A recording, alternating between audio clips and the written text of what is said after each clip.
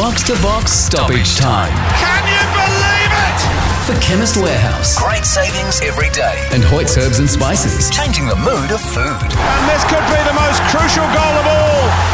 Hello and welcome to a very special World Cup edition of Box to Box Stoppage Time. You're with Rob Gilbert, Michael Edgley, Willem van Denderen and Derek Dyson. As we look back on the semi-finals, we're recording the day after the Matildas lost to the Lionesses and just days out from the World Cup final and, of course, the third-fourth playoff, which will involve England and Spain in the final and Australia versus Sweden. So, Edge, it was a spectacular saturation point build-up to the semi-final. Clearly, England, on any measure, were the better side last night. But what a night it was. Yeah, a month ago, much of Australia probably hadn't heard of the FIFA Women's World Cup, and now it's all Australia can talk about. So the Matildas have done us proud, haven't they?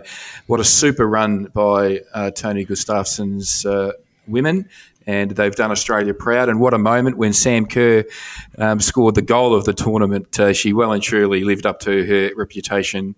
And for a fleeting few moments, we thought it was game on, wasn't it? But some defensive errors cost the Matildas. And we're out of the tournament. Out of the contention for silverware, but we're still got one more game to go, a third-place playoff, Rob. So, yeah, so many emotions, so many thoughts. And I'm sure Willem will share those types of emotions as well. Yeah, Rob, it was a game where I think even the casual observer, of which there were millions and millions, would say that Australia was pretty comprehensively outplayed in most facets. But despite that, given the nature of the sport, they were still right in it. The primary moment that we'll remember will be Sam's goal. I think we'll also remember the defensive lapse and probably Sam's chance on 85 minutes that could have then gotten them to 2-2 with a few minutes to play. So, yeah, despite the disappointment, it's important to remember the context of the entire run and the entire month and just how well the Matildas have done. And Derek, as our representative expat Englishman on the panel, your 30 years spent in England as a resident of your former homeland, and now you've got children born and bred, a wife born in Australia. We talked at length about this earlier today, and you were feeling the love for both sides. But as somebody who's lived a lifetime hearing about 1966 and never seen England in a World Cup final, this is a pretty special moment. What the Lionesses has done is totally unprecedented in the English or the men's or females game, really. The fact that they're the defending European champions and now they're one step away from the ultimate glory. And yes, the first time since 1966 since a male or female team from England will have lifted the World Cup. To be honest, Rob, I don't know where that performance came from. England were not showing signs of this performance during the tournament. They scraped past Nigeria, they scraped past Colombia, but this performance against the Matildas was highly impressive. It was a statement performance. They were on it from the first whistle to the last whistle. They showed a lot of class. They showed a lot of nous. I think they were fantastic all over the park. And while Matildas were valiant in defeat and had some moments to claw themselves back into the game, I think England were easily the worthy winners on this occasion and must go into the final as favourites now.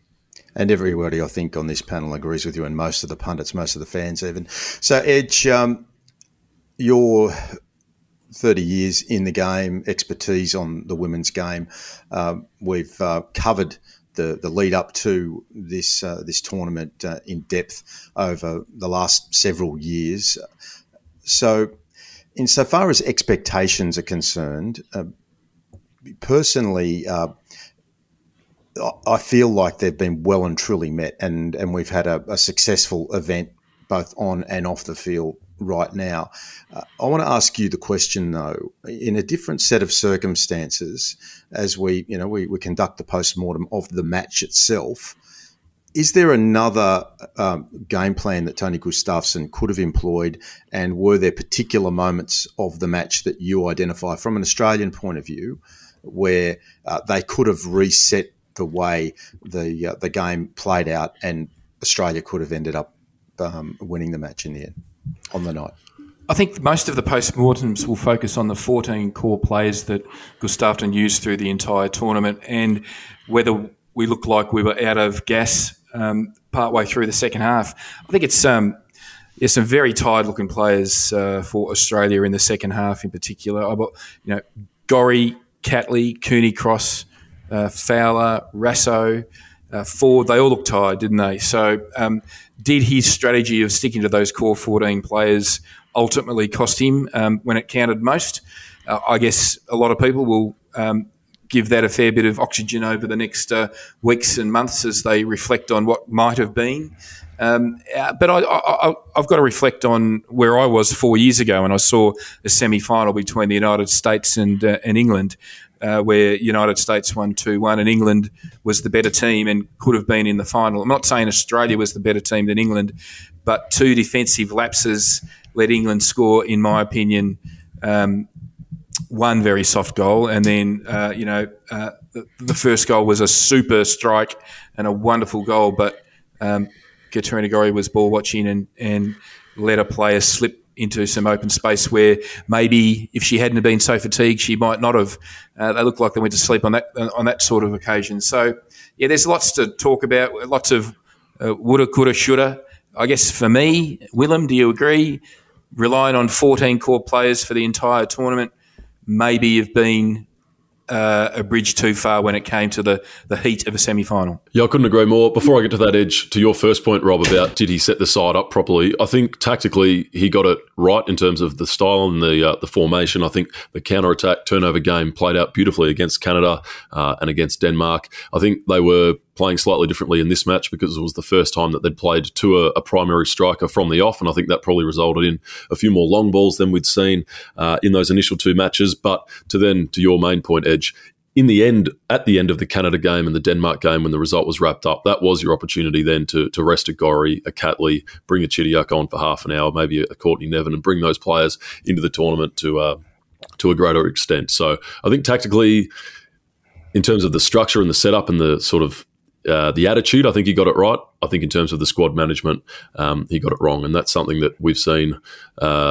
throughout the men's side at World Cups gone by, where they've gotten to third group games and have fallen over. So that's not a new issue. It's not a new frustration that we're feeling as Aussie national team fans, Rob. Yeah, no, fair point. And look, Derek, you gave your snapshot assessment of the game off the top, but insofar as the strategy that Serena Wiegmann came in, it was very clear that it was a possession-based, aggressive, physically approach to dominate possession of the ball, and it felt to me as an observer that Tony Gustafsson played into the hands of the game plan that England had set out by sitting off the ball, by allowing England to maintain possession and to not counter fire with some of those pretty aggressive approaches. I mean, there were some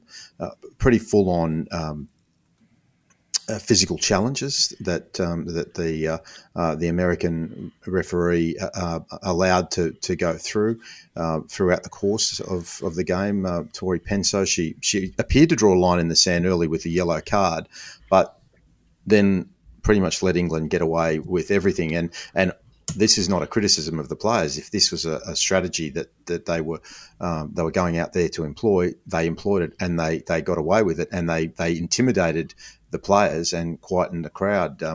Do you see that as an element that was a part of an overall Serena Wiegmann managerial masterclass on the night? Yeah, just on the refereeing, I mean, I agree with you to a degree. I thought that early yellow card was a potential tone setter, but as you said, the other yellows didn't really follow. But my analysis of the games has been that the refereeing has been overall quite conservative when it comes to yellow cards and red cards. Certainly the games that I've been at, there's been some quite agricultural defending, tackles, cynical play that I don't think a lot of the referees have stamped down on. So I think the American referee on the night it was actually just consistent with what I saw in the tournament. But yes, you're right. She did allow some of the antics to continue, and certainly in the last 15 minutes, as England looked to wind down the game, I think it was Kelly who got a yellow card for moving the ball. I mean, she really had to go some to get that yellow card.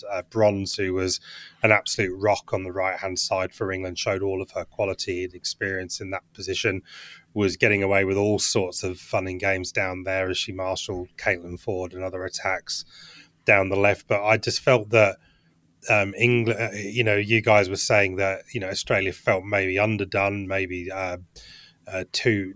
given too much in the previous rounds. I just felt like England roared into this game. They obviously had the energy levels to keep it up, and even when they lost that obviously superb, what looked like a match-defining goal from Sam Kerr, they were very able to get the ball back, get the possession back, stamp back down on the game quickly. And when you're talking about squad depth, when you look at who England were able to bring on, whether it was the substitutes, Charles and Kelly, and then you look at the bench packed with Women's Super League players, Champions League experienced players, and James to come back for the final. England obviously just had depth and firepower, and you felt when Australia made their substitutions that that you didn't feel like they were going to make the difference. I almost thought in a way that by starting Sam Kerr, and of course, there's validation with the goal, and, she clearly, there were some chances at the end there, but that was almost his trump card off the bench was gone because he started his trump card. So, yeah, I agree with that analysis on squad depth for the Matildas. I think the game plan from Wiegman was perfect, and as I said, from woe to go, England were just on it, snapping into tackles, breaking up the play, and Australia's creative players, Fowler, Ford, just couldn't get a toe into the game, and it was just a pure moment of magic out of nowhere from Sam Kerr that saw them concede a goal. I thought Greenwood in particular at the back for England was absolutely sensational. She dealt with her early yellow card really well. You kind of worried, but she just grew into this game, and Australia really couldn't get past her.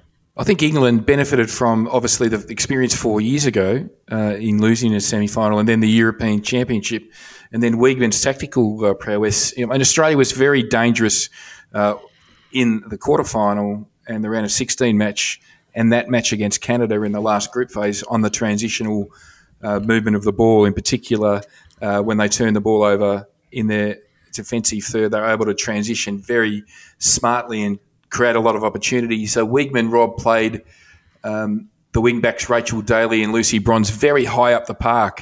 It was almost at times that they were extra forwards rather than wing-backs, and they really put a lot of pressure on Gorry, Cooney Cross and the Australian defence, who were trying to play out and get the transition game. And that is what Derek was talking about. Ford and Rasso really didn't get a look in because Wiegman's approach to snuffling Australia's transition game was very, very good. And, she deserves all the credit. There's no reason, I guess, she's been FIFA Women's Coach of the Year 3 times. So I guess there's a reason for that. Yeah, no, it makes perfect sense. And with all of that said, and all of us in furious agreement that England were the better side, still, when Sam Kerr scores that goal, it's 1-1.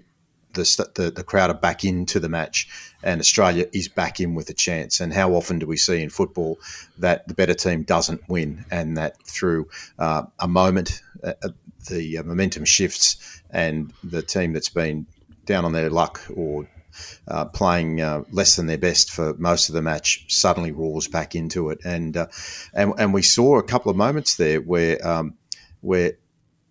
after England scored the second go-ahead goal through a defensive error, there were 2 opportunities to equalise, and Sam Kerr had both of those. So, Willem, I guess I want to ask you your observations. I think one of them, there was the header which she looked to get under rather than over. Was that an opportunity missed, poor judgment, or was it just a matter of biomechanics and the physical body not being in the right spot? Not even Sam Kerr could have got that one in. But then there was the second opportunity where she had that loose ball just a couple of feet away, and how often do we see her just rifle that into the roof of the net? Yeah, the first one was a really tough one. I think less than a 25% chance. A very nice ball from Mary Fowler, who, as Derek said, was quieter than she had been in the previous two games, but I think that was a pretty tough chance.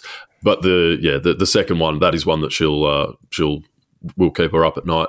She just looked to snatch at it. It wasn't a calm effort, and you could maybe put that down to just touch and match fitness, having only trained. I think she said she only trained 5 times throughout the tournament post-game. So you can put that down to just form and sharpness, but maybe that's also hard to argue given she's just scored the goal of a lifetime, so she should be feeling pretty good about herself. And just as an aside, I thought Courtney Vine was actually pretty good off the bench. We bemoaned the squad depth, but she was pretty good, and she did have an effort which she drove across the keeper and was touched into the path of Van Egmond, but unfortunately another defender as well. So, yeah, on the balance of chances, the Matildas probably had just as many good ones as England, just not as clinical, on the back foot a little bit more. And given the match situation, they found themselves in edge, a little bit more desperate when their chances did come. Yeah, Tony Gustafsson said in the post-match media conference that he felt the second half was the best half of football the Matildas had played. Do you agree with him, Willem? Yeah, well, I thought maybe not the best, because the first half against Canada was awesome, but I thought, to your earlier point, Edge, I thought in the first half they looked tired.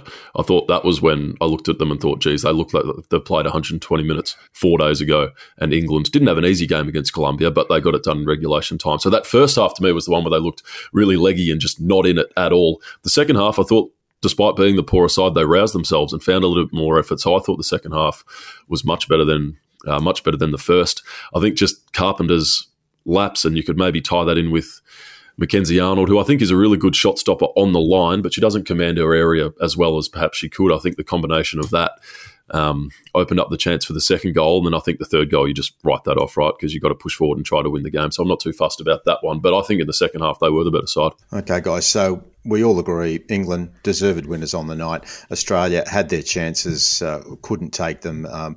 Perhaps if the game's played 10 times, Australia win it maybe 3 times, maybe 2 times, but it just didn't happen. I couldn't live through that another 10 times, Rob. No, I don't think so. But all credit to Serena Wiegman for orchestrating the masterclass, for the players, for executing it. For Australia, Tony Gustafsson, on the one hand, he was almost out of a job less than 2 weeks ago. Now he is comfortably looking for a renewal. And before we move on to this, to the other semi-final, the breaking news as we go to air is that we knew that Vlatko Andonovski was not long for this world as the head coach of the US national women's side. But what we're now seeing is that Tony Gustafsson is being talked about, and even Jill Ellis quoted on ESPN suggesting that he should be right in the frame. I mean, how worried should we be about this, given that he seems to be the guy that the team love and has just gotten them to a semi-final? Is this cause for concern? Well, I mean, if you were Tony Gustafsson, I think he's got a contract through to the end of the Olympic Games. So it wouldn't be so bad breaking that if he was swayed to go and coach the US women's national team. He obviously knows the environment and set up very, very well. Look, should we be worried? Probably. Is it the end of the world? Probably not. But look, at the end of the day, the Americans will do what they do. If they made an offer to Tony Gustafsson, that would be pretty hard to refute, I would imagine, or compete with, I should say. Yeah. Look, it feels like it would be, but this team's come a long way. So I think I tend to agree with you that he's done very well, but we've certainly had plenty of criticisms of him. And, let's not forget, Rob. Sorry to interrupt. I know I do that from time to time, but this is an important point. Our qualification for this tournament, we didn't need to qualify because we were the hosts. Let's not forget that he took the Matildas to the Asian Cup, and had we not been the hosts, we wouldn't have been playing in this World Cup because we lost at the quarter-final stage. So we wouldn't have qualified. Let's not forget that was under the stewardship of Tony Gustafsson. I'm not downplaying or disrespecting his achievements. in this World Cup performance. But, there is a broader volume of work to consider in sort of talking about whether he's a long-term for the gig or not. All right. Now, the other semi-final, we're going to move on to look at the 3-4 playoff and obviously the final itself. But the Spain-Sweden match, it looked like it was headed for extra time, then a chaotic 3-minute burst. So Salma Parallelo comes on and scores on the 81st minute, super sub. No less than 7 minutes later, Rebecca Blomqvist equalises for Sweden, and then just as we're about to tip over into stoppage time, Olga Carmona scores the winner for Spain. The fact that we have not seen Spain in Australia for this tournament suggests that that they not only are sitting in the wings and haven't been seen a lot by Australian viewers, but those of us who've watched pretty much every match or, package highlights of every match, apart from that 4-0 loss to Japan, have got them at least equal favourites. So I guess I'll go to you, Willem. You've watched most of these games pretty closely. What did you make of it? Were Spain lucky to get out of this one? I mean, there was one late opportunity for a corner for Sweden to get the equaliser, which looked like a poor refereeing decision late. What's your assessment of that game? I really, really enjoyed this game. It was a bit of a slow burn, but an awesome finish. There's been so much criticism, Rob, of the Spanish manager Jorge Vilda, his oppressive managerial methods and what some say are sort of inappropriate relationships with older players. There's some saying that throughout this tournament the team play in spite of him. It's a bit of a weird dynamic. But I thought he was the one who tried to force the result here outside of extra time. He brought the 19-year-old, the bench weapon who'd done the job against the Dutch on early. He took off Putellas and Redondo and Parallelo did find the net. So, I thought he was the one who sort of forced his hand from a more managerial perspective. Sweden then, managed to find a goal, but then didn't pick up Olga Carmona, Derek, from the corner. She'd have to be in the team of the tournament. Every time I've turned the tally on, she's been in the picture. And for the Swedish goalkeeper, Zecira Musovic, she'd been the hero against the US. She'd then been very, very lucky against Japan. And that luck then ran out here with that shot dipping just under the bar. So I think Spain were the better side and the deserved winners. But despite that, I don't think they're favourites by any stretch heading into the final. I'm going to challenge that because they won against Costa Rica 3-0. They won against Zambia 5-0. They beat Switzerland 5-1. They had a rollicking games against Sweden and also the Netherlands. So how about that, Willem? Derek, can England be rightful favourites for this, considering what Spain's done throughout the course of the tournament? Yeah, and this is not, I suppose, with my England hat on. I think, Spain have done remarkably well. They've been under the radar, as Rob said, over the other side of the Dutch, playing their stuff. But this is not their full strength team. I don't really know how they keep it together, because when you look at the scenes with Vic and England after the game, that looks like a squad totally unified, totally together. They love their manager. Same with Gustafsson and the Matildas. But, this is not a potentially happy Spain camp. The Spanish manager was very careful not to run onto the pitch to celebrate with his team. He let them have the moments, and I think that's quite deliberate. I don't think he wants to be seen to be putting himself in the middle and trying to deflect any of the praise away for his team. That's obviously a big strategy. I think they obviously did the job against Sweden. I mean, I think this Sweden team, they kind of had this coming. I saw obviously them at close hand with Rob in the last 16 game, was it, against the USA, and felt like they lacked a lot of ambition. They play with the one player up front, Black Stenius, who was isolated in that game and didn't have much of an impact on this game either. And really just playing smash and grab football. And I just think you can do that for so long in a tournament before a team's actually going to catch you out. And I think that's what ultimately happened there. So Spain will be confident they've kind of toppled this very hard nut to crack in Sweden. But I still feel, and we'll go on to the preview of the final shortly, I'm sure, but I still feel like because of the nature of England's victory, because of their pedigree in the last tournament, they've beaten Spain recently in their encounters. I think they've got to go in as the favourites for the game. Yeah, and before we move on into that preview, obviously, the nature of this podcast, our listeners are football fans and they're very well aware of drama in the Spanish camp. But just to recap what actually happened, this goes back to October last year. And if you're looking for an article to bring you up to speed, I'd point you to the Athletic and the Paul Ballas article on the 5th of October, headline: Spanish women's football implosion, players rebellion, manager refusing to quit. So the salient points here are that Spanish women's football imploded around that time. 15 of their internationals sent a private email to the country's football association and announced they wanted to stop being called up, and the response from Vilda was ruthless. He says, or said at the time, he didn't plan to step down. He's ready to leave out the main core of the best generation of Spain's women's football, which he did, and then went on to say, this is a world of embarrassment. The solution I found is to make a list only with players 100% committed to the project, and then some of the players, a few of them were forced to apologise to get back into the squad, and as we all now know, there are 13 players who are not in Australia and New Zealand for this World Cup. And just a little snapshot, I mean, and this does go back to 2019, but some examples quoted that there used to be a rule that players couldn't lock the doors of their hotel at night when they were on international duty. They had to wait for the manager to come into every one of their rooms and check that they were fine before they could lock their door and go back to sleep. They accused him of lacking tactical knowledge and analysis, insufficient physical preparation, training of quality sessions. So, I mean, some of these points you'd have to say, well, they've now made the final.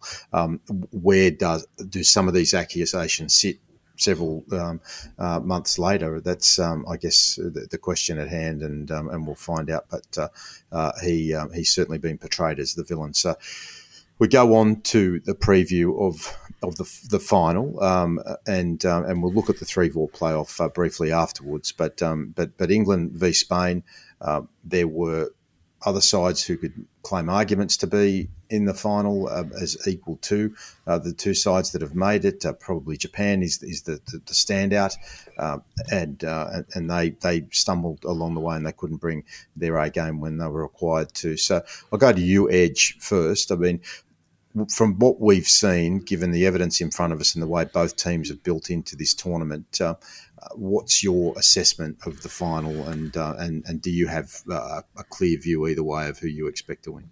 Absolutely have no idea who's going to win, Rob. I think it's going to be a fabulous final.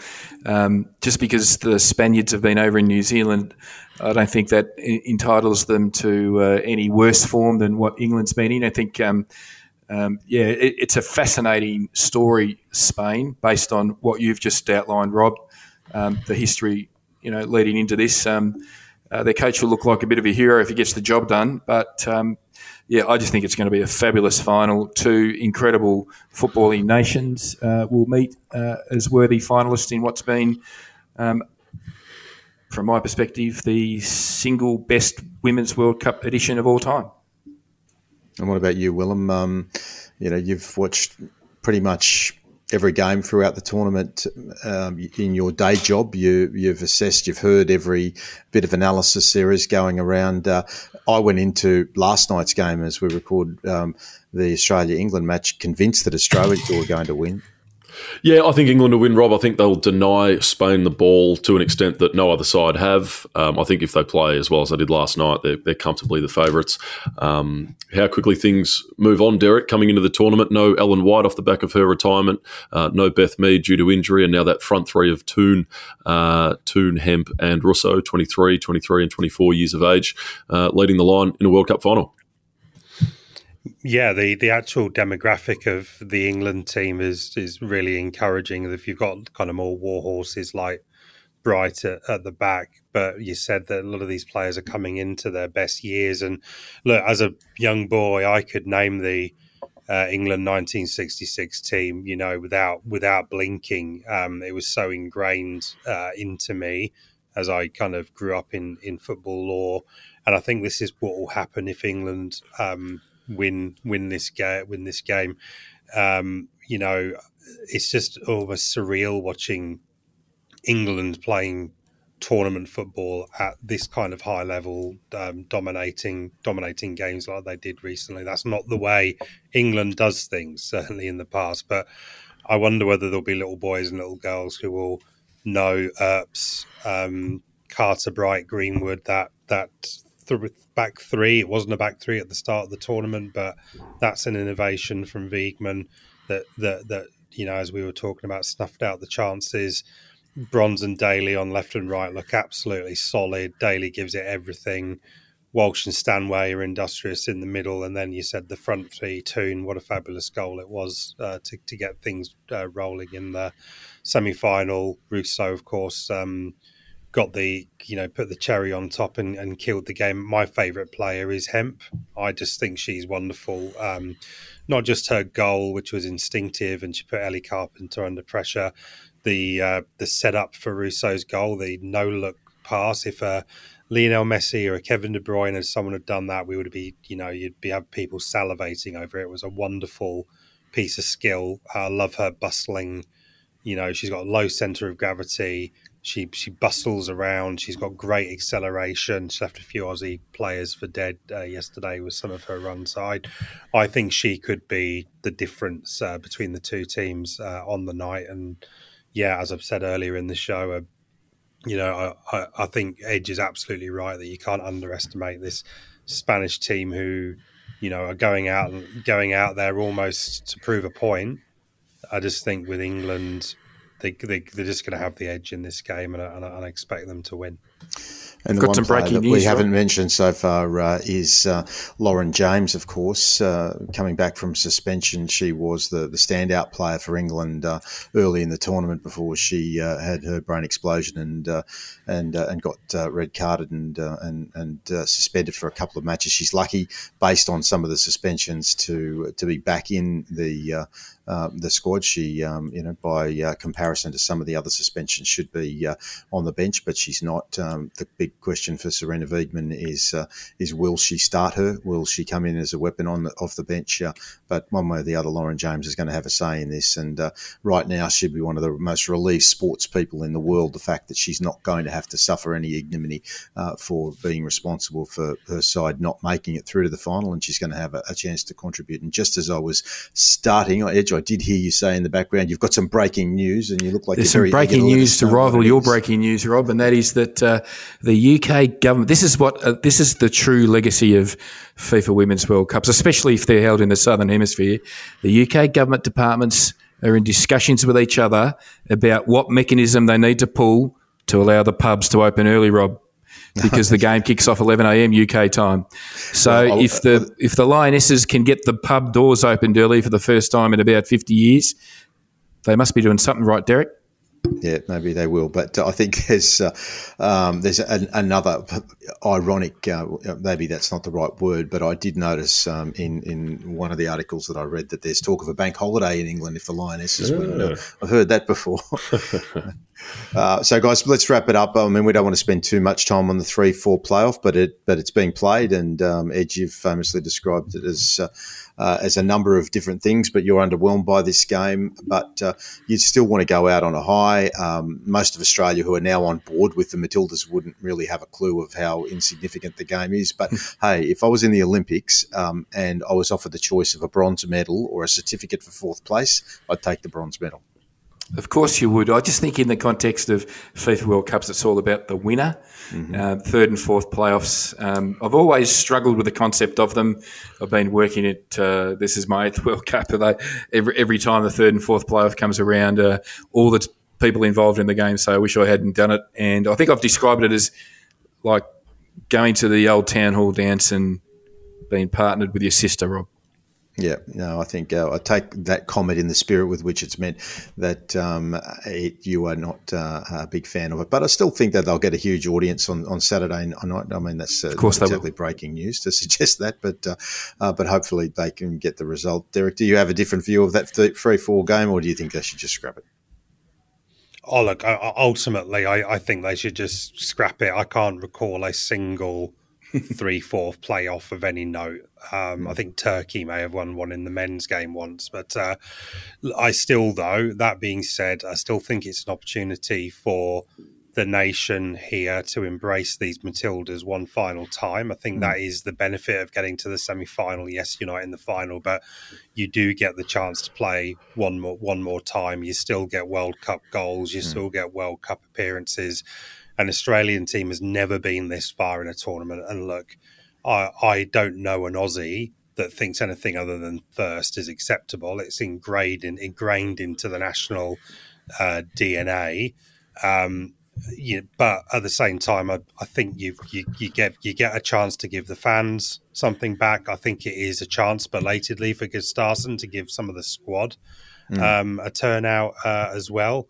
I don't think Sweden will be motivated for it in particular. So I think this is a game that the Matildas can actually go out and get and enjoy themselves, enjoy that crowd in Brisbane, and enjoy this moment one last time. We hope it's not the last of Matildas in sort of semi-finals, finals football, but you never know. You just don't know with this game. And the US will be back, and Germany will be back, and all these other teams. So just got to go out there, do it, create a bit of history. I'd fully expect them to give it a red hot go. Sweden played in it in France in 2019, so they get a second chance at the third and fourth playoff. Hey, Rob, you've been asking questions through the course of this Stoppage Time episode. I've got a question for you because you raised quite a few times in the lead up to the event. You just felt that there wasn't any real cut through for the FIFA Women's World Cup before it started with the mainstream press. Just what are your reflections a month on from what was a very quiet lead up to the event? But, oh, my God, just what are your reflections on just how big it's been and just your own experience? You've heard me prattle on for the last 6 or 7 years about all the fun at World Cups that I have when I go to them. This is your first World Cup experience having to see some games. So just why don't you let our listeners know about just how have you enjoyed your experience, and in particular just the impact of the size of the event? Yeah, look, based on what you'd been saying for so many years and your own experience and watching, the most recent World Cups, Women's World Cups specifically, as they'd grown, and the crowds and the responses of the countries that had done well in them, I had every expectation that it would be big. My personal concern was how well the Matildas would do, and I think I flagged it a few times that group of death. I was concerned that we might not get out of it, and we did just get out of it. So once that night we were together at the Canada game was just such a cathartic experience, one that it was just like exhaling with relief. So my answer is framed around the fact that, on the one hand, I knew it would be big. On the other hand, I knew it was sitting on a knife edge as to whether it could become as big as we'd hoped. But then when we got through, the way that it exploded and reached, I heard it described the other day as at saturation point. And I thought, what a great description the media coverage at saturation point was, that you just couldn't find anywhere else to hang a green and gold Matilda sign. So personally, insofar as the way that it's impacted the entire country, just so happy and so proud that the event has gone off as well as it has. In terms of a professional organisation, yes, I did get a bit of shit off my liver a couple of weeks ago, or less than a week ago, I should probably say, about the disability seats, but I've had my say on that. Insofar as the pure organisation, the structure, the aesthetic of the event, it is clinical, and you do have to take your hat off to FIFA for the majority of coverage, just the imaging and the look around the whole event. and the fact that that Australia and New Zealand, fortunately, after they beat Norway, ticket sales boomed over there.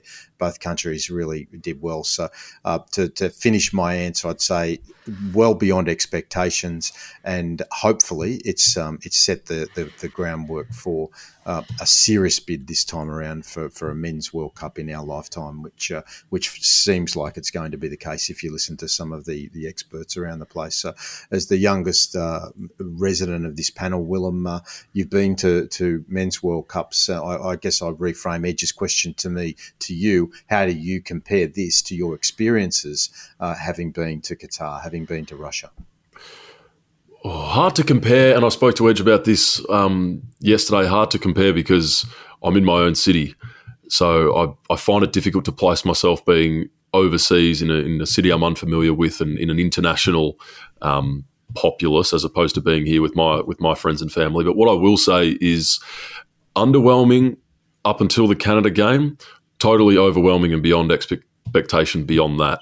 I try not to think too long and hard about what had happened had the Matildas have put in a stinker that night and bombed out, because the tournament just would not have taken off.